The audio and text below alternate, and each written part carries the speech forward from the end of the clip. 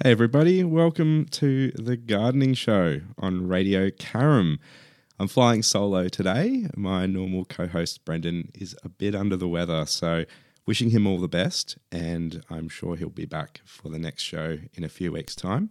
So yeah, I'll keep it a little bit shorter today, hopefully. We do like to talk a lot on this show. But yeah, I am today the host of the Gardening Show on Radio Caram, and I'm excited to be joining you to talk about all things gardening and local food production.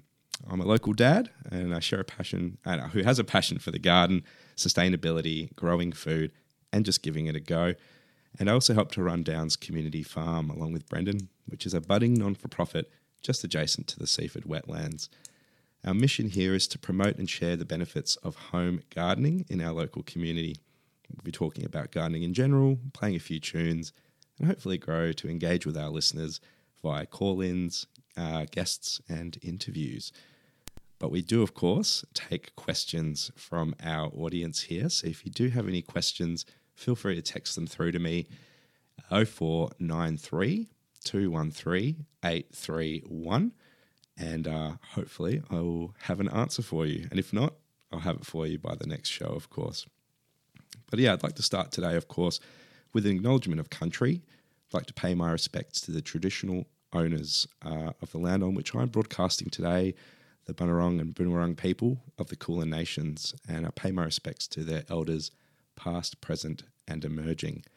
Always was, always will be Aboriginal land. So, what did we discuss last week? We talked a bit about gardening with kids, activities, safety, protecting plants and things like that. We talked about the difference between in-ground growing versus raised beds or containers and pots, the pros and cons and things to consider. We also discussed the fourth permaculture principle in our series of permaculture lessons, and that one is apply self-regulation and accept feedback. We did a spotlight on sweet alyssum, an amazing companion plant for every garden. And we gave some of our recommendations for books, YouTube channels, and internet resources. So if any of that stuff is interesting to you and you missed the last show, you are able to listen back via podcast on the Radio Caram website. That's radiocaram.org, or Spotify, wherever you get your podcasts, really. Just search Radio Caram. So what am I going to be talking about today? One of my favourite topics, composting. Composting and worm farms, or vermiculture. So talk a bit about that and, what's it all about and what might be best for your particular situation. I'll talk a bit about the fifth permaculture principle, which is use and value renewable resources and services. I'll do a short spotlight on winter pruning. You still have time. And I think that's it. I will leave it there so I don't end up talking at you for 2 hours. But yeah, as I said, send through any gardening questions, 0493 213 831, and I'd love to hear from you all. Yeah, well, before we get into it, though, and we'll go to a song, but we did have a question come through from one of our listeners, Angus, in the past couple of weeks in between shows. And he asks, coffee grounds. What can I do with a large volume of coffee grounds? How much can I put into compost? Can I put them around my veggies to deter slugs and snails? Does anything grow in them? Great question, Angus. Thank you for that. This is I feel like this is one of those topics where I might blow some minds, and people might certainly disagree with what I have to say, because I feel like coffee grounds are have been having a bit of a moment in the garden sphere for a while now. But the thing is, not everything you hear about them is accurate. They're not some magical compound that does a million things. So I want to dispel some of those myths and tell you what you actually can use them for and what they're really good for. So first of all, coffee grounds, of course, the byproduct of brewing coffee, high in nitrogen and potassium. So two of the three macronutrients that plants need, which is obviously great. We want to have that in the garden.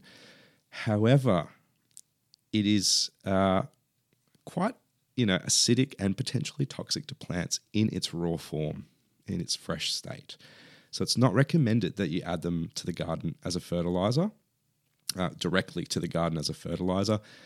The caveat to that would be if you are resting a bed for at least 6 months and you're not really going to grow anything in it, you're just kind of, maybe doing a green manure crop or something that's not really super valuable for you food-wise, feel free to dig them in or scatter them across the soil. And within about 6 months, they'll break down into something that's more usable for your next crop. So you can totally do that.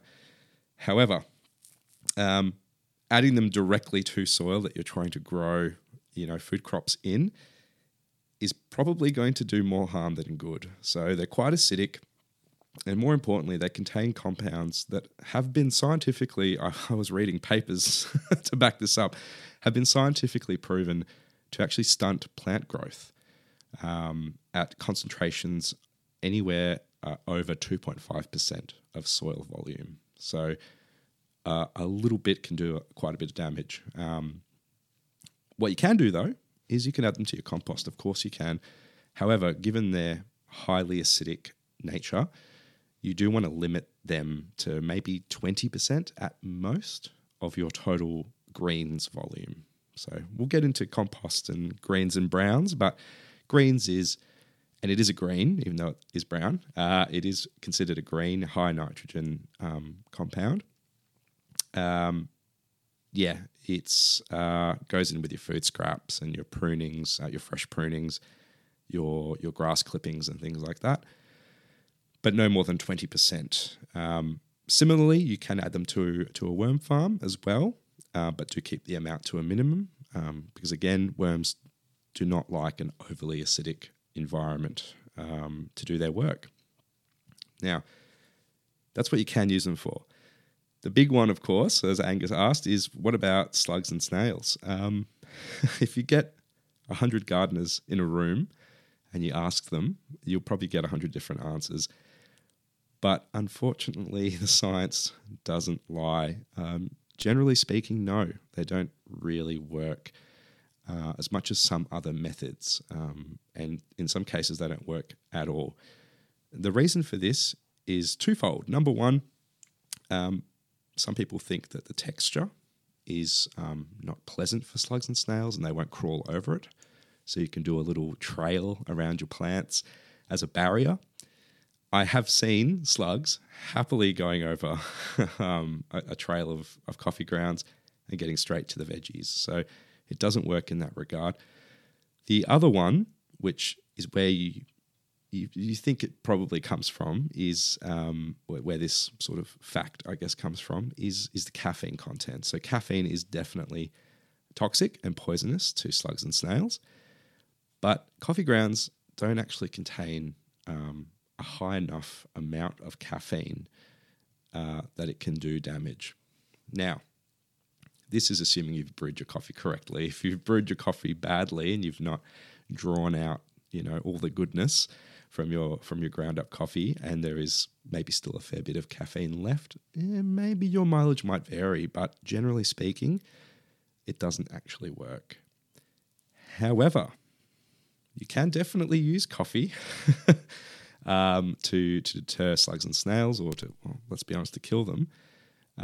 If you do want to do that, what you should do instead is brew some coffee, let that cool down, and then dilute it a little bit, maybe, 1 part coffee, 2 parts water, something like that, and then spray that around your plants. Not on the leaves, again. You want to avoid the leaves because it can be a bit toxic, but just gently spray it around on the ground, not too much, and that might help a little bit. So there you go. But coffee grounds, put them in your compost, absolutely, no issues there. And I hope that answers your question. Angus, thanks so much for that. If any other people have any similar or different questions, feel free to send them in. But we'll start off the show now with a song. This one is Mako Road, The Sun Comes Up. And we are back. Once again, that was Mako Road with The Sun Comes Up. And I actually just had a question come in on the phone here. Once again, that's 0493 213 831. And it's, are citrus peels and onions a problem to worms in your compost? That's a great question. This will actually come up in this section that I'm going to talk about now of composting and worm farms. So I'll hold off on answering that question specifically, and your answer will arrive. But thank you so much there, listener, from Anon. So whoever you are, thank you so much. So let's get into composting and worm farms. So, well, let's start. What's the difference between compost and worm castings or worm poo, which is the reason you do have a worm farm at the end of the day? There's a little bit of crossover. So worm castings or worm poo is a fertilizer, essentially. So it's something that you will apply to add nutrients to your soil, mixing it into the soil, or even adding it to compost as well to kind of kickstart the composting process. Compost itself is really any matter that has any organic matter that has been broken down, and can be used in many different ways. It can be used as a top dressing if you have a sort of no-dig garden bed, and I'm sure we'll have an episode where we get into no-dig versus tilling and things like that. So you can apply it, as a thick layer on top of your garden beds. You can, of course, mix it into the soil as well as a sort of fertilizer or soil amendment. Really, compost is something that everybody should be adding to their garden, no matter what.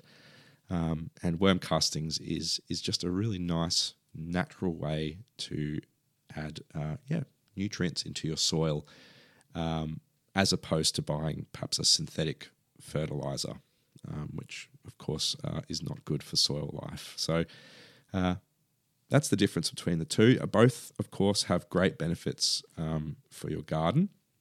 And it just depends on the size of your garden, what you're trying to do, what you're trying to grow, as to which is going to be best for you. Both really is the answer. Both are going to be good in most situations. So, as I said, let's start with compost. Compost is any decomposing organic matter. So composting happens constantly, all the time, everywhere on Earth. It's just part of the cycle of life and death. Plants compost down, humans compost down when we eventually depart. So fully decomposed matter is called humus or humus. Sorry, not hummus. I can tell I'm a bit hungry. Humus. And it is really the most important thing you can add to your garden. It's really the basis for all sustainable gardening. Now, when we set up a compost system to perhaps use the things that would typically go into the green bin and kind of keep them on site, we are adding ingredients in layers, really, so that they can break down effectively and create soil, really. The breaking down process is done by microorganisms that are already in the earth, in the air, and it creates a really rich, healthy soil. And you've probably seen good soil before. It's that thick, dark, crumbly, sort of black kind of soil. What are the benefits of a composting system? Well, number one, it reduces waste. As I said, things that typically go into the green bin can all be composted at home. And guess where they go if you put them into the green bin? They go to a place that composts them, puts them into plastic bags, and sells them back to you. So you can definitely just skip all of those middle people and do it yourself. It creates, as I said, a free garden resource. It builds up the soil level in your garden, and it rejuvenates the soil because, of course, plants are pulling up nutrients to grow. So you need to put stuff back every single year, or twice a year even is better. Making it at home means it's available when it's needed, which is really good. So, if there's a pot plant that's looking a little bit, who knows what, you can just grab a little bit of compost and top it up. It's pretty quick and easy to make as long as you follow a few simple rules. So I mean, let's get into it. How do you make compost?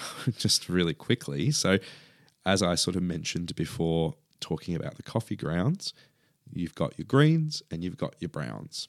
Your greens are the things that are high in nitrogen. So the easiest way to think about this is anything that's green, actually. So food scraps, prunings, grass clippings, things that are wet, essentially, wet and green.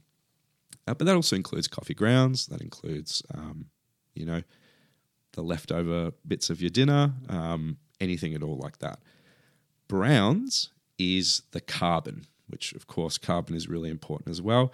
And the role of those is to, A, keep the moisture level in check and add air. Because you've probably, if you've done compost before, you've probably smelled bad compost. Compost shouldn't smell. If anything, it should smell nice.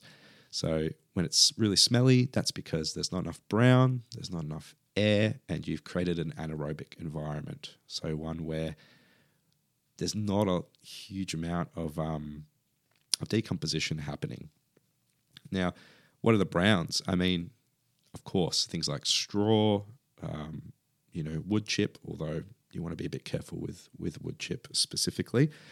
Cardboard, newspapers, if you have a shredder at home, all the little shredded bits of paper that come out the bottom, all that stuff is great to add to the compost. In terms of ratios, this is sort of like chocolate cake, right? Everyone has a recipe, but I think we can all agree that, there's a few certain things that you need to make a chocolate cake work. With compost, the best place to start is 50-50. So 50 by volume, 50-50 of browns and greens. And a good rule to follow is every time you add some greens to the compost, so, you finish dinner, you scrape out all your stuff into the compost, just add a similar amount of browns on top. That's going to draw out some of the moisture, it's going to add air, it's going to keep your compost going. Now, what you might find then, depending on your diet, depending on the sorts of browns and greens that you're using, your compost might still be a bit smelly, in which case you just want to increase the amount of browns and just kind of, gently, bit by bit, kind of find your level. Or if your compost is really slow, it's not doing much, it doesn't seem like it's working, then you probably need to dial back the browns or increase the greens and just play around with it. But look online. I mean, there's abundant resources with which you can you can get really deep with it, but look into each individual thing you can add, like how much wood chip or how much paper do I need to add if I add lettuce, for example, things like that. Now, as for this question that came in, citrus peels and onions, of course, you can absolutely add those to compost, but given the acidic nature of those, like with the coffee grounds, you just want to limit that amount a little bit. Alternatively, and maybe you should be doing this anyway, is just really chopping it up fine. So don't throw half an orange into the compost. That's going to take forever to break down. Really chop it up. Or even better, chuck it in the blender for a bit. Blend it up a little bit and then put it in the compost and mix it through. Then you're going to be fine. But yeah, limit it to maybe 20% of your compost at most. But there's no hard and fast rule. It really depends on the organisms that happen to exist in your environment and how effectively they can break that stuff down. So that's compost. It's a big rabbit hole, and I'm sure in some future episode down the line we'll talk a little bit more about different ways to make compost and sort of talk about all the gadgets you can buy, the different kinds of bins and things, and the pros and cons of each. But for this show, we'll just keep it to what it is. Now let's talk worms. Now worms, this one's even more interesting for me. So farming worms, and that's really what we're doing, we're just farming them, is called vermiculture. And it's a system of keeping specific composting worms in a confined space, adding food scraps and browns as well, and they'll feed off of that and they'll basically poo out, worm poo. It's an amazing, amazing compound. It's worth noting that there is a difference between earthworms and compost worms. So earthworms are sort of the slow and steady. They break things down over a longer period of time. They live for a very long time. Earthworms can live up to 20 years. Composting worms are a little bit different. They've all got cool names like Red Devil and things like that. And they live more of a rock star life. So hard and fast. They get through material incredibly quickly. They produce worm castings at a much higher volume than earthworms. And they also die quicker as well. So yeah, just something to note. You can't really just start a worm farm by grabbing a bunch of earthworms from your garden and throwing them in there. It's going to take you way, way too long to get what you want. Where can you buy worms? Lots of places. You can buy them at nurseries. You can buy them at the big green warehouse shop. They come in boxes. And a well-managed worm farm should only really require that you buy worms once. If you're doing it well, they will keep sort of proliferating and get to the point where you can actually start more worm farms based off of how much they're reproducing. But we'll get into that in a little bit. So now, worms are quite sensitive to very, very high volumes of high acid food waste, much like with the composting and the organisms that are breaking stuff down there. So it's advisable that you don't add onions and citrus to your worm farm unless you do it correctly. So keeping the volume down under 20% and making sure that all the scraps are really well blended, because what's going to help things break down quicker is more surface area. So one tip that I've gotten from Justin Calverley, digger from Triple R, you might know him. I'm doing a course with him at the moment. He's an absolute expert on worms. He has gone down every rabbit hole with worms, and his system's actually really nice. Instead of using that little kitchen green bin, he just has his food processor set up, and all the food scraps just go into the food processor throughout the day.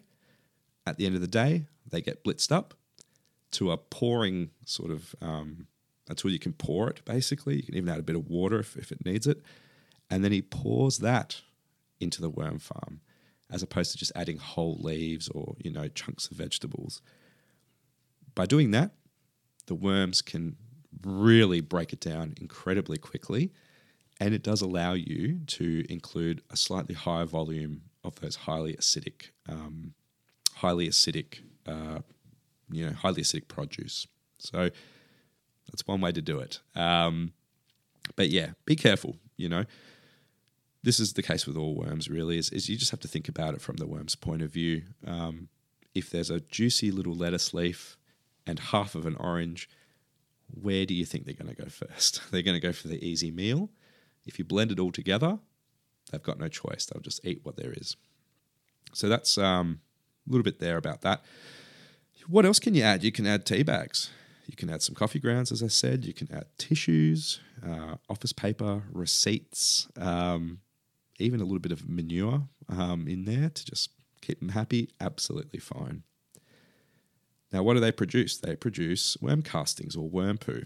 As I said, a great fertilizer. The volume that you're going to be producing, it depends, of course, on how much you give them, but a well-managed worm farm could produce, kilos, literal kilos of worm castings every year. And if you've seen the commercial worm farms you can buy, or you've built one yourself, you're probably familiar with the tiered system, where they sort of keep moving up as they fill a chamber with worm castings into a new chamber, which is then the feeding chamber. And then you can just remove that out and you've got a huge amount of worm castings. So that leads me, of course, to, their house, the house that they live in. So there's lots of ways you can grow worms. Really anything that's a container works. They don't need a lot. What they do need is an environment that is cool, that is dark, and that is moist. And moist is the important word, not wet, moist. I think there's a lot of misinformation out there about how to care for worms, and a lot of it seems to me like it's maybe designed for you to fail a little bit, so that you have to keep buying booster boxes of worms to top up the population. What do I mean by that? So the most common type of worm farm, I'm sure we've all seen it. I'm not going to drop the name of the product, but it's large rectangular black plastic tubs, 3 of them. The bottom one has legs and a tap and a lid on top. This is probably not the best way to grow worms, because if you think about it, black plastic is not exactly something that insulates very well, and it heats up a lot. So if you have one of those, don't throw it out, but put it in the darkest, shadiest, coldest part of your garden. Ideally somewhere that gets no sun ever is where you want to keep something like that. But you can totally make them yourself. So I've seen some very successful worm farms in old bathtubs. You might not want an old bathtub full of worms sitting in your backyard. That's fine. But similarly, buckets, those stackable white painter's buckets, they're great. And what I have recently discovered is the best type of container for a worm farm is those large styrofoam cool boxes. If you have a nono in your life, a nono or nono gardener, they've probably used them to grow veggies.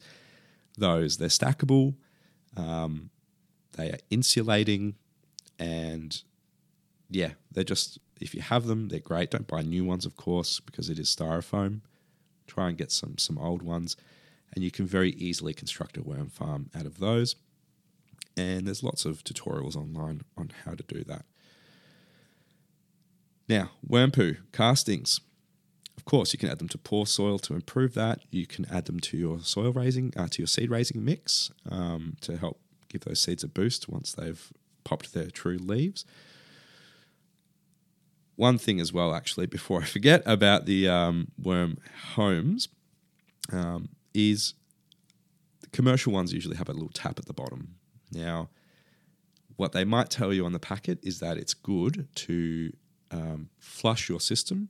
In other words, pour a bunch of water in the top and then collect the liquid that falls out the bottom. Or naturally, through the process of farming these worms, you will get liquid coming out the bottom. This is wrong. I'm sorry for anyone who disagrees with me, but this is actually really wrong. There should never be any liquid coming out the bottom of your worm farm. And I know this will ruffle a few feathers, but water coming out the bottom is not worm wee, it's excess moisture. And what worms want is a moist environment, much like the texture of a wrung out sponge. Think of it that way. Just moist, not wet. Wet worms drown, or they'll rise and they'll move and they'll stop doing work until the water has passed. So by having a good mix of greens and browns, you should be able to keep and of course having your worm farm not exposed to sunlight, it should stay relatively moist and nothing should really come out the bottom. So a tip for you, if you have one of those, leave that tap open always, put a little jar underneath, and if you ever have liquid coming out the bottom, dial back the moisture. Of course, if you find that your worm farm is a bit dry to the touch, of course, mist it with a bit of water or something to get it moist again, but very slowly, small amounts of water and just enough until you see maybe one drop come out the bottom and then stop. By doing this, you are going to keep your worms alive. None are going to die, and I promise you, you will never need to buy more worms. You can hold me to that if you want. If you do, I'll buy them for you. So that's worm farms. I know that goes against what's often on the packet of these commercial worm farms, worm cafes, worm homes. But take it from the experts at vermiculture, and they will tell you that that's the right way to do it. Keep it moist, never wet. So I'm sure I really would love to have heard Brendan's opinion on this one, but maybe we'll touch on that next week. So worm wee, that's the thing that obviously that water that you want to be collecting at the bottom, people call it worm wee. It's sort of a misnomer. So worms expel their castings and their urine through their skin, and that just helps to keep the soil moist. It should never really be dripping out. They don't produce enough for it to drip out of the bottom. If you want to make a worm tea, which is absolutely a good thing, the way to do that is really simple. So once you've got your worm castings, let's say you've got at least 3 handfuls worth, take 3 handfuls and put it into a standard 10-litre bucket, and then fill it up with water. Let it sit for a few weeks, and that's going to create a worm tea. What you will have at the end of a few weeks is about 9 litres of worm tea and about 1 litre of sludge at the bottom. Leave the sludge. You can add that to your compost, or make more worm tea out of it just by keep adding water. But the worm tea that you've made, those 9 litres, split that out into 3 other buckets, 3 litres per bucket, and then top those up with water. And there's your worm tea. Perfectly diluted, ready to go in your garden. What does that mean? 3 handfuls of worm castings equals between 27 and 30 litres of worm tea. And if you have a worm farm, you know how quickly they can produce castings, which is why one worm farm can very effectively fertilize your entire garden without having to bring anything in from the outside, unless your plants have specific issues. And we'll talk about that in another show. There you go. That's my diatribe on worms. But yeah, what are the benefits of a worm farm? So they're small. You can fit them anywhere. As I said, you can do them in a bucket under a potting bench. You can really upscale it.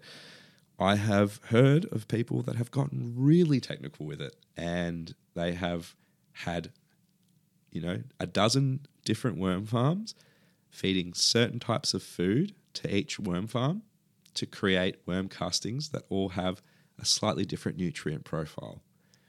You don't have to go that crazy with it, but it is possible. So have a think about it, though. Now, in terms of worms or compost, which one? Which one should I have? You can totally do both. I will say, when it comes to compost, the volume required to effectively take care of all of your composting needs might not be achievable in a standard, home garden. So, for example, in my garden, which, in terms of growing space is maybe, maybe 8 meters by 6 or so, I would have to sacrifice at least 1/3 of that space to compost making to have enough compost to top dress all of my beds effectively. And that would be about 10 centimeters of compost on all of my garden beds every year. A better way might be just to do chop and drop. So to create compost the natural way, when you're getting rid of your plants for the season, you're putting something new in, whatever's in the garden already, just chopping it up finely and just letting it lie. That is going to compost, and that's absolutely fine to do. Of course, granted, that's not a look that everyone maybe wants in their garden. It's a little bit all over the place, but that might be a better option than trying to actually create a huge volume of compost or having to buy in a lot of compost. If you are going to buy in compost, I do recommend that you have a look at it first if you can. Test it, maybe even take a pH test down and just know what you're getting. I think that's really valuable to know. But yeah, give it a go though. I mean, there's nothing wrong with having a small compost bin. There's all manner of systems that you can get involved with.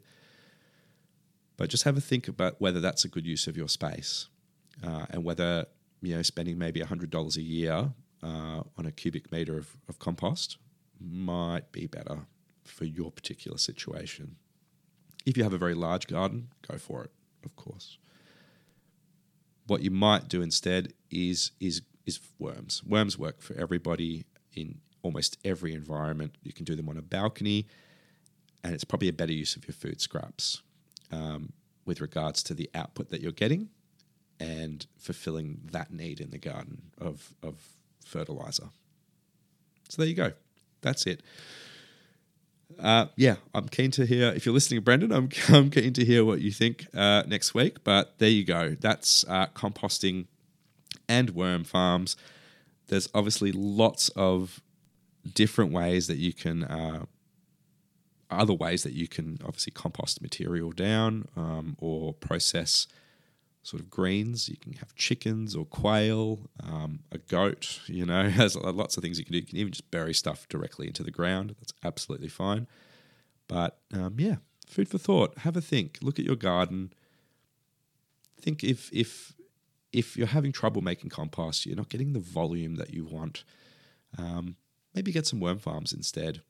Or not. Who am I? I'm just a guy on the internet. So let's go to a song. I Need a Drink of Water. This one is one of my favourite songs. This is Australia by The Shins. Come on, Freddy's Kitchen in Station Street for a coffee and something nice to eat. Yeah, the pizzas are great. In fact, all the food rates down at Freddy's Carrum in Station Street. Come on, down to Freddy's now. Come on, down to Freddy's now. It's a pizza. It's a Mystic Pizza. And I am back. And once again, that was The Shins with Australia. And I have to say, I've not yet been to Freddy's Kitchen in Carrum, but I will make a point to go there because I've heard this ad a few times and it has now stuck. So the power of advertising. But yeah, let's get into permaculture. For those that are new, every week I've been going through the permaculture principles, the 12 permaculture principles one by one, talking a little bit about how they relate to home gardening in particular, and hopefully leave listeners with a to-do list for the week or for the fortnight of how they can implement this in their own patch. So the 5th permaculture principle is use and value renewable resources and services. So much like the previous 4 permaculture principles, they all really tie in together. And this one for me really speaks to, I think, what a lot of people think of when they think of permaculture and what it's about. Renewable resources, of course, as opposed to non-renewable. And we'll talk a bit about that in a gardening context. So this principle, it encourages us to use nature's abundance. Using biological resources means that they are inherently regenerative.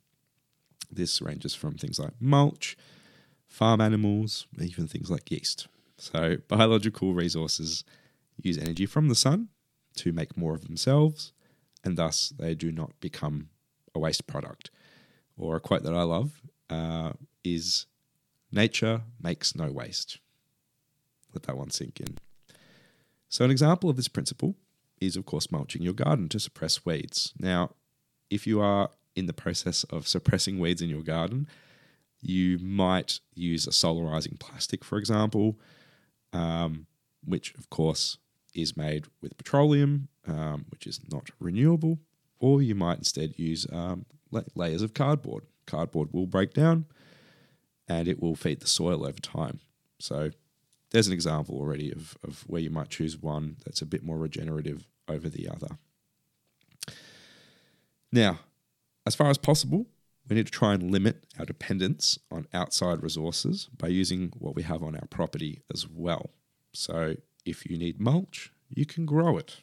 You can, for example, lemongrass is a great one. Lemongrass, I don't think anyone who has lemongrass has figured out how to use all of it. So it's actually a great thing to use as mulch, to edge out grass. You can cook with it, of course. You can make tea and things like that. You can also use the drop and drop method that I mentioned in the composting section as a slow compost happening naturally, but also a mulch to suppress weeds from coming through. Now, this principle also applies to, larger pieces of land as well. If you do need to till your land, you might consider using, chickens or pigs if you have access to do the work instead of a tractor, for example, that's using, petrol or diesel and therefore a non-renewable resource. Also, if you do use animals to do that work, they're going to be pooing the whole time and they're going to be improving your soil too, which is going to reduce your need for perhaps using a synthetic fertilizer. And of course, synthetic fertilizers, some of them do use non-renewable compounds in them. Don't quote me on that. So when you are designing your patch or your land, or you're trying to figure out, how do I do this in a more renewable way? There's a couple of questions you can ask. So one, how does nature deal with this problem? Because at the end of the day, it doesn't matter how good of a gardener you think you are. You could be Costa on Gardening Australia. Nature does it better. Nature has been doing it for billions of years, and we will never be as good as the natural environment is. So how does nature do it? Maybe you can follow that. Does your solution currently rely, or your current solution currently rely on a non-biological resource? So actually trying to figure out what are the things in your garden that are non-renewable. Write a list. You'd be surprised. If your normal solution to a particular problem in the garden does rely on a non-biological resource, are you able to replace that solution with a biological one or not? And figure it out. Maybe you can't, but I guarantee you'll find a way no matter what. So, this is pretty self-explanatory, right? But one example that I really want to go into with this one, because it is, I think, horticulture's dirty little secret, is the reliance on black plastic. Now, I can't remember where I heard this quote, but if you go into, you go into a nursery and you're likely to find just as many individual pieces of black plastic as you are plants. Let that sink in. Most of the things that you buy in a nursery, at least in terms of established plants, come in a black plastic pot. Now, I understand the need for this, of course, but surely there's a better solution. And certainly in your own garden, there's so many ways you can do it better. Anything can be a pot. Just start with that. So what can you use instead of black plastic? So, biodegradable seed pots. So ones that are made from, coconut core or peat or rice husks. Even there are plastics that are made from different natural compounds, renewable compounds rather. Ones that are made of, I think it's like orange skins or something. I don't know, but there is options there. Of course, some of those might be more expensive than just buying plastic seedling trays. I get that. So let's think of some other solutions that are much cheaper than plastic pots. Newspaper pots. So using sheets of newspaper and some sort of a mold, so you can use toilet rolls, for example, you can create pretty effective seedling trays or seedling pots that also break down and feed the soil. So there you go. There's one. Recycle containers is another one. So repurposing household items. Now, if you are a consumer of eggs and you don't have chickens, say you buy egg dozen packs. Every time you buy a pack, you've got 12 seedling tray. You've got a seedling tray with 12 pots in it right there. How many of those do you buy in a year? Why don't you start collecting them? And then when spring comes around, or at the end of winter, when you're looking to plant your seeds, there you go. You've got a whole bunch that you can use. Just make sure you obviously put some drainage holes in the bottom, but there's nothing wrong with starting seeds in a container like that. Even things like cans. So, a baked bean can, give it a good rinse, fill it with soil. There's no reason you can't start seeds in there. Sure, you might like the look of everything being really nice and clean and uniformly black, and that's fine. But have a think about really the amount of plastic that you're consuming, right? When you do that. Also,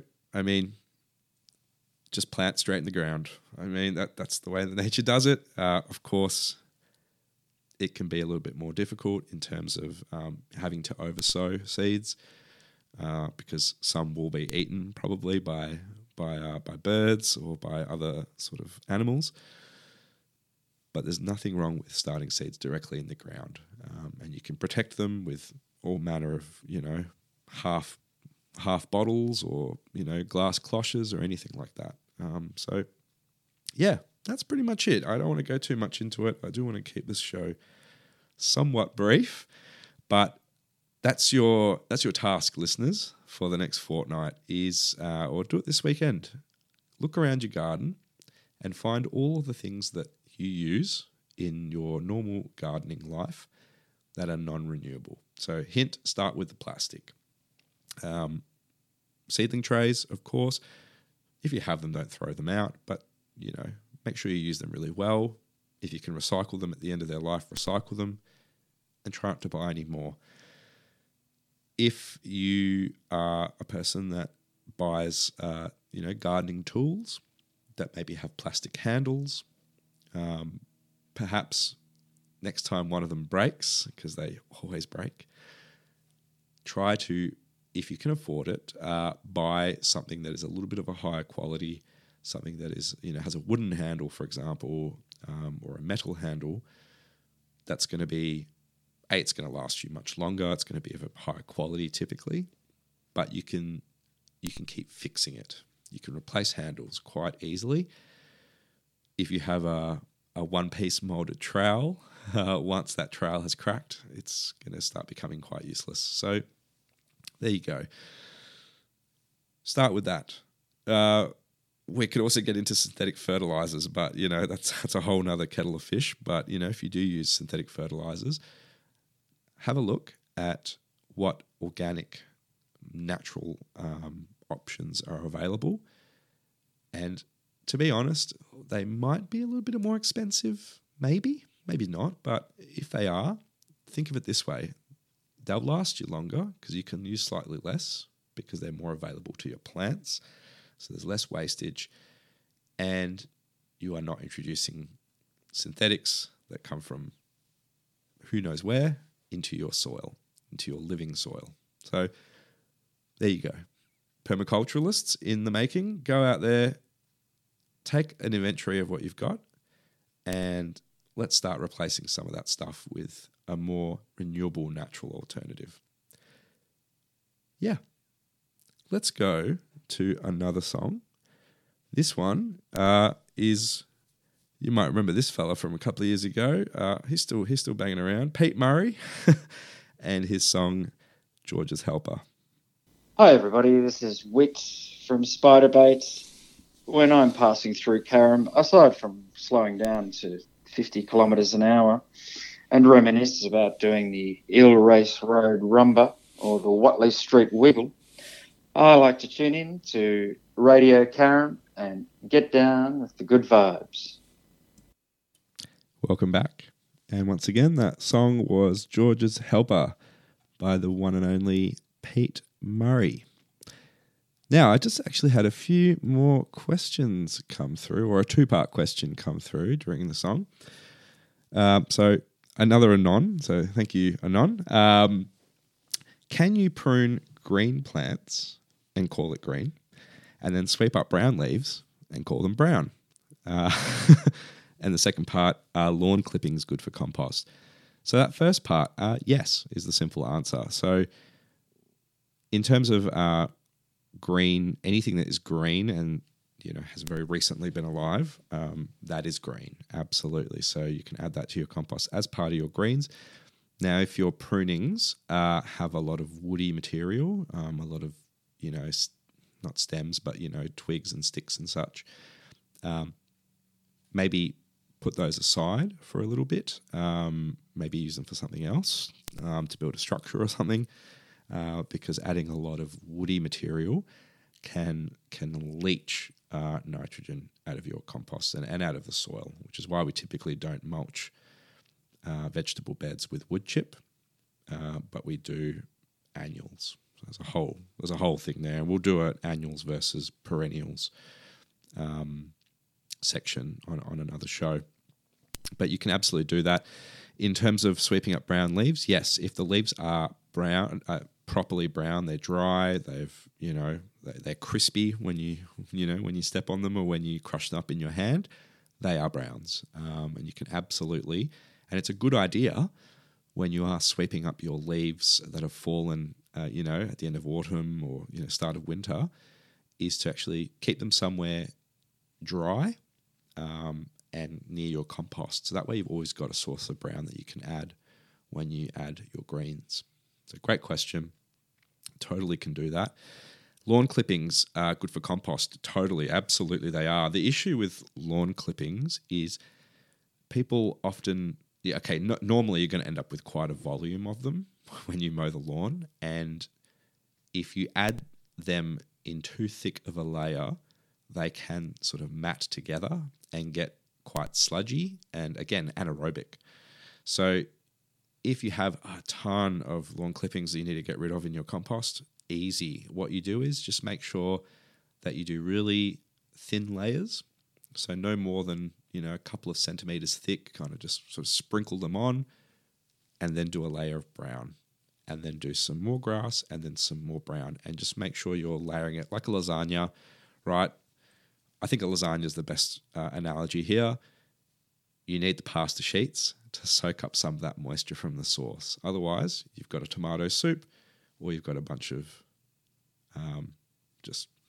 hard pasta. So you need a nice balance and you need to make layers. Sorry. So, yeah, definitely use your lawn clippings. They're a great source of greens. They're quite abundant for people that have lawns.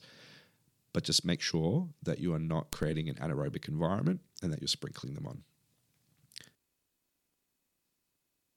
Okay, so let's get into our last little section for today, which is a spotlight on winter pruning. So this is one that Brendan put together. So I'll continue on. I'll carry the torch here because it's something that I'm very interested in is pruning. So the traditional time to prune your deciduous fruit trees, so deciduous being trees that drop their leaves in winter. So that's, stone fruit, apples, pears, things like that, is in late winter when they are completely dormant. So what you want to do is make sure you do this before the buds open. That's really the crux of it. So pruning, what is pruning? Essentially, it's a haircut for plants, but really you're removing selected parts of a tree to control its growth to suit a number of different purposes, and we'll go into a few of those. So pruning that's carried out in the first 3 years is really just to create the shape of the tree, and that's called formative or framework pruning. So that's just something that's really important to make sure that you're not dealing with some very difficult to handle tree down the line, or pruning it to suit the spot in the garden that you've selected for it. Once the tree has grown into its desired shape, roughly, so within 2-3 years, then you can keep it that way with maintenance pruning or detail pruning. So that's the other kind. Now, if a mature tree needs reshaping because it's grown too large or it's become neglected, you can restore the shape and the amount of fruiting wood on the tree with renovation pruning. So there's your 3 kinds, roughly, that pruning falls into. Now, it's worth noting, fruit trees do not need pruning to bear fruit, but But if we don't prune, the tree can become too large and difficult to manage. Unmanaged trees can become overcrowded with a lot of non-productive wood and can move towards only producing fruit every other year, so biennial cropping. And then when they do fruit, they're likely to produce lots of very small fruit that's too high to reach. So, so there's a lot of examples of this, but that's pretty much why we want to maintain fruit trees at a certain size, particularly in the home garden. So, why do we prune? Let's break it down to a few points here. So, as I said, maintain the tree in a specific shape. That could be something like a vase shape, which is really good for allowing airflow through the center of the tree, and is something that is typically done with things like with stone fruit, so plums, apricots, and such. A central leader, so maybe you have limited space and you want to just have one strong leader going up so that you can pack more trees in. You can totally do that. Or the espalier form. So espalier is a French word, I think, but basically it's pruning a tree into a 2D plane, so usually along a fence line, and it enables you to, actually crop quite a lot, but have a really easy to maintain tree that doesn't take up a lot of space and is very easy to harvest as well, because everything is right there in a flat sheet in front of you. Now, limiting size, another reason why we prune, because low trees are just easier to manage, and that means easier to prune themselves down the line. It's easier to harvest from them. It's easier to spray them if you have to for some reason, and to net to protect the fruit from possums and birds and such. Third reason why we prune, to allow light to penetrate into the canopy. This is good for a lot of reasons, but the main one for me really is reducing fungal disease. So fungal disease comes from environments, where does fungus like to grow? Environments that are overly wet and cool and dark, and a really dense interior of a tree is going to be more susceptible to those sorts of diseases. More light into a tree also ensures that fruit can ripen more evenly. And it also reduces the shading of lower branches, which ensures that you are getting more fruit on those lower branches where they're easier to pick and less likely to be attacked by birds. Now, you might also prune to limit fruiting. You might think, whoa, why the hell would I limit the amount of fruit that I'm getting? But if you thin out fruit, you typically will produce larger, more consistent crops year to year, rather than lots of little fruit every second year. This is also important when it comes to a very heavily cropping young tree. The weight of the fruit can actually damage or break branches, so it's actually quite important to cut things back. And if you have let's take an example, a plum tree that's maybe 4 years old and it has a relatively small branch with 6 plums on it, maybe cut it back to 2. It'll be worth it for those 2 plums, trust me. Another reason, removing unproductive wood. So wood that has very few leaves and flower buds, and encourage the plant to shoot out some more productive new growth to increase your harvest. And finally, remove the 3 Ds, right? So dead, diseased, or damaged branches. Removing those is important because they are not adding anything to the plant, and that disease can, of course, spread. So we want to get rid of that stuff as quickly as possible. There you go. There's some reasons. Now, pruning, generally speaking, encourages regrowth, and that's really what pruning is about, right? It's think of it in terms of nature. Well, I was going to bring it back to nature because nature knows best. trees are naturally pruned in the wild by animals eating branches, or breaking them as they walk past. So in an evolutionary sense, that's a sign for plants to produce more growth. This is why we cut grass very often so that it gets thicker and more lush, right? Because pruning increases that growth. So, yeah. Now, summer pruning is another kind of pruning. We won't get into this one so much, but, in terms of evergreen trees, so, things like citrus, for example, tropical fruits, you can prune them in summer. You can also prune them in winter. It's best to prune them twice a year. And that's more just to maintain the shape of the tree, less so about, increasing fruit production. So, yeah. Now, understanding what to prune. Before we start pruning a tree, I know sometimes it's very, you just want to get in there and start hacking at things and make it look a certain way. It is important to understand how different parts of a tree grow and what happens when we prune them.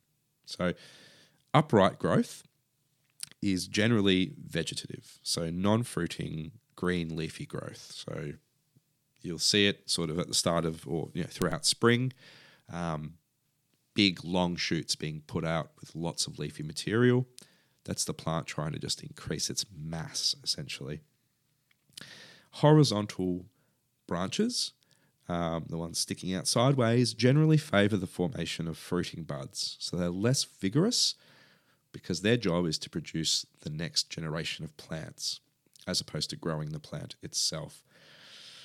We can prune, shorten branches to create more of the growth that we require. So pruning a vertical branch will typically cause the branch to branch, and split and create more vegetative growth and branching. So an example, not in the tree world, but in the herb world, is things like mint or basil, where you pinch the tips and it will cause the plant to split into two and bush it out. Very similar with trees and vertical branches. Pruning a horizontal branch renews the fruiting wood and thins excessive fruit. So that's the reason you'd prune either of those types of branches. We can also thin out branches to improve fruiting. So thinning out the vertical branches, especially the ones in the middle of the tree or ones that are crossed over each other, allows for more light and more even ripening. Thinning the horizontal branches removes fruit, and it has the same effect as thinning fruit on one particular branch. So just less weight onto the tree. Now, note. Horizontal branches that are left uncut, they will bear fruit earlier, of course, and they'll crop heavier because they are more established. Now, branches that are bent at angles of, diagonal 45 to 60 degrees, they're sort of in the middle, right? They achieve a balance between vertical and horizontal growth. They can hold more weight of fruit without breaking. They're typically stronger in that formation. So it's good to kind of be careful with how many of those that you prune, because that's the good stuff, right? That's really what we want, is a nice healthy tree with good branching. Cool. So how do we prune more specifically? So new growth is going to occur near the area of the pruning cut. Now, the more you cut off, the more regrowth that's going to be produced. With a caveat there, you can't just prune all things really hard and then expect them to bounce back really quickly. So it's good to do a bit of research on how much you should prune the particular trees that you have in your garden. When you are pruning, anytime you see an outward-facing bud, because that's what you want to keep, those outward-facing buds, you want the thing to branch out, not branch into the center. You want to leave a bit of tree branch above that bud, because naturally, as you prune, the part that you've cut is going to harden off, it's going to dry out, and if it's too close to that bud, it's going to dry off that bud and kill it. So, some people will tell you an inch, some people will tell you a centimetre. At least half a centimetre to a centimetre is usually going to be okay.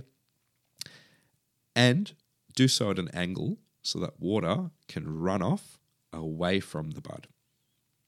So it's hard to do this without drawing a picture, but anyway, so if you're doing a 45-degree cut on a branch, make sure that the top of that cut, the pointy bit, is on the same side as the outward-facing bud, and that way water will run away from it. Hope that makes sense. When you're removing branches that are smaller than, let's say, 2 centimeters thick, you can certainly just use secateurs. No issue there at all.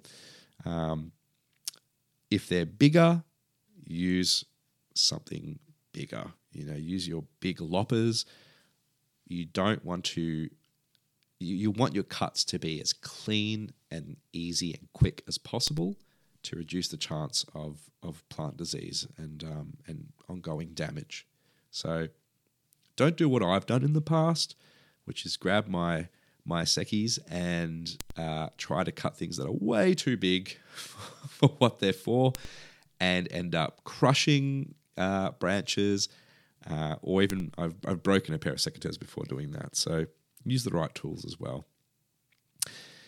Now, if you are cutting branches at the trunk, so you're taking off a whole branch, do not cut them flush with the trunk, because once again, there's going to be a certain amount of dryness that moves back towards the tree from that cut, and you want to ensure that the outside of your tree is not being affected by that, because those outside layers of a tree under the bark is where all the nutrients and where the water is pulled up from. So, give it a bit of space, at least a couple of centimeters, maybe a little bit more. When you're removing large branches with, let's say, a pruning saw, you want to prevent tearing off the bark and damaging the tree as it comes off. Because again, bark is there for a reason. So you can use a 3-cut method for pruning. Number 1, leave a short stub, as I said. That's called a collar, actually, that you want to leave. And if you can, even score the bark with a knife or something before you cut off that branch to ensure that you're not peeling bark off of the main trunk. Now, that's pretty much it. There's a few other bits and pieces, a lot of tips and tricks. You'll hear things, people say it's good to apply paint or a sealant to a cut that you've pruned to protect the tree. Not advisable at all. Let them air dry and heal naturally. There's really no benefit. And in fact, it can actually encourage disease to apply other products. If your tree already has an established shape, then just prune to maintain the shape. Remove all the dead, diseased branches, as I said. Anything that's crossing over, and any suckers as well. So anything, a sucker being, if you have a fruit tree that's been grafted, so the roots are from one plant, and the good part of the tree, the part that they're both good, the part that has the fruit that you want is grafted onto it. Sometimes suckers will grow out of the rootstock. So you'll see it. Any growth that comes under that point where the plants were joined, definitely cut that off, because it's typically going to be quite unproductive, and it's going to rob water and nutrient from the part of the tree you do want to grow. Yeah, I think that's it. I'm going to leave it there. We can obviously come back to pruning and do more of a masterclass on pruning when Brendan is back. But I'd like to leave it there. Have a look, because different trees require different styles of pruning. So do your research online. But absolutely, you should be pruning your fruit trees no matter what, just for your own sanity and going back to the permaculture principle of obtaining a yield. If you want to obtain the best yield from your fruit trees, give them haircuts. Trust me on that. Now, one more song for today, and then we're going to start wrapping up the show. So this one is an oldie. It's from the 90s. That's pretty old now. More Cheebers, Hit the Sea. Hi, this is Matt Joe Gow, and you're listening to Radio Caram, which is local community internet radio. And we were having a chat about community radio earlier and how important it is to Melbourne, how important it is to the scene here, the music scene, but also the wider community. So check out Radio Caram, tune in. Welcome back. Once again, that was The Sea by Morcheeba. Now, I actually had one last question come in. Another anon. Just a reminder, if you can, do send through your name on the text line, unless you don't want to be called out by name, of course. But this is a great one. I thought I can do a quick little answer to this one. Thanks so much for all the tips, Henri and Brendan in brackets. Can you tell me the difference between slow release and liquid fertilizer? So, great question. Where do we start? So, broadly speaking, fertilizers are going to come in one of two varieties. Slow release, which is really anything that isn't in liquid form, and a liquid form. Now, the main difference is in the time that they take to act on your plants. So, slow release, it's in the name. It's a slower release because a non-liquid compound has to be broken down before the plant can use it effectively. Of course, I will preface this by saying the preference should always be to use sort of natural fertilizers or certainly non-synthetic fertilizers, because not only are they going to break down much quicker, but the plant will actually be able to use all of that goodness. Whereas synthetic fertilizers, correct me if I'm wrong, somebody, but I believe the effective rate at which plants take up those nutrients from a synthetic fertilizer is about 30%. So, a lot of it is just leaching out and not really being used by anything. So, when we say slow release, how slow are we talking? Well, typically speaking, about a season. So, 3 to 6 months. So if you are applying a slow release fertilizer to your veggie patch, for example, maybe some organic pelletized slow release fertilizer for spring and your spring plants, you want to be applying that in winter. And give it some time to break down in the soil.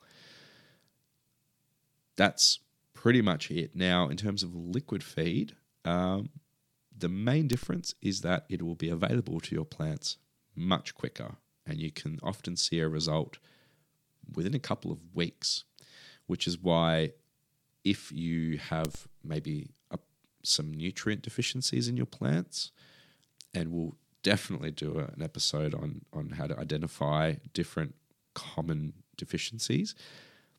You want to be fixing those with a liquid fertilizer of some kind, not a slow release, because it's just going to take too long unless you use the liquid. Here's a hot tip though. All slow release fertilizers can be turned into liquid fertilizers. So if all you have at home is the slow release pelletized fertilizer, and let's say, for example, you have identified a nitrogen deficiency in one of your plants, and you could go out and buy a high nitrogen liquid feed, and you could fix the problem that way, or you could take some of your pelletized fertilizer, soak it in a bucket of water, much like the worm we talked about before. Give it at least a couple of days, but ideally a week or so. And then use that on your plants. And it's going to be functionally the same as if you were buying a liquid fertilizer. So what does that mean? You don't have to buy both. You're better off just buying slow release and then turning that into liquid feed as and when you need. So I hope that answers your question. If it's about generally improving your soil for the next season, slow release all the way. If it's about identifying a problem or quickly switching the nutrient ratio of your fertilizer to encourage fruiting or something that you want to happen relatively quickly to a plant that's already established, liquid feed's the go. But yeah, hope that answers your question. Thanks so much, listener. So yeah, that wraps it up for another episode of The Gardening Show. If you're still around, thanks for sticking with me, and thank you to all these people writing in questions, keeping me company here while Brendan's at home. What's coming up in the next show? So a really interesting topic, soil, because really gardening starts with soil. So we're going to talk about different soil types, the ones that you'll find around Victoria, and in particular in this area. We'll talk about things like pH testing and things like that, contamination, and ways to, I guess, amend soil, and how to fix things like a heavy clay soil, or if you're one of those unlucky people that essentially has beach sand in their backyard, what can you do? We'll talk about the 6th permaculture principle, produce no waste. Very closely tied in with today's, but that one, I'll hopefully have some really nifty little tricks on how you can stop anything leaving your property that is useful in the garden. We'll do a spotlight on beets and radishes. Quite different plants, obviously, but very similar in the way you grow them in the garden. And a lot of the tips for one apply to the other. So we'll sort of do them as a 2-for. And to be honest, 2 of those crops, again, not everyone likes beets and radishes, but if you do, things that you should have in your garden pretty much all the time. So how to grow those the best. And we'll go into garden myth busting and folklore. I already did a little bit of that today with the with the coffee grounds, but we'll come up with a few others of those things that are thought to be common knowledge, but can actually be damaging to your garden potentially. Yeah.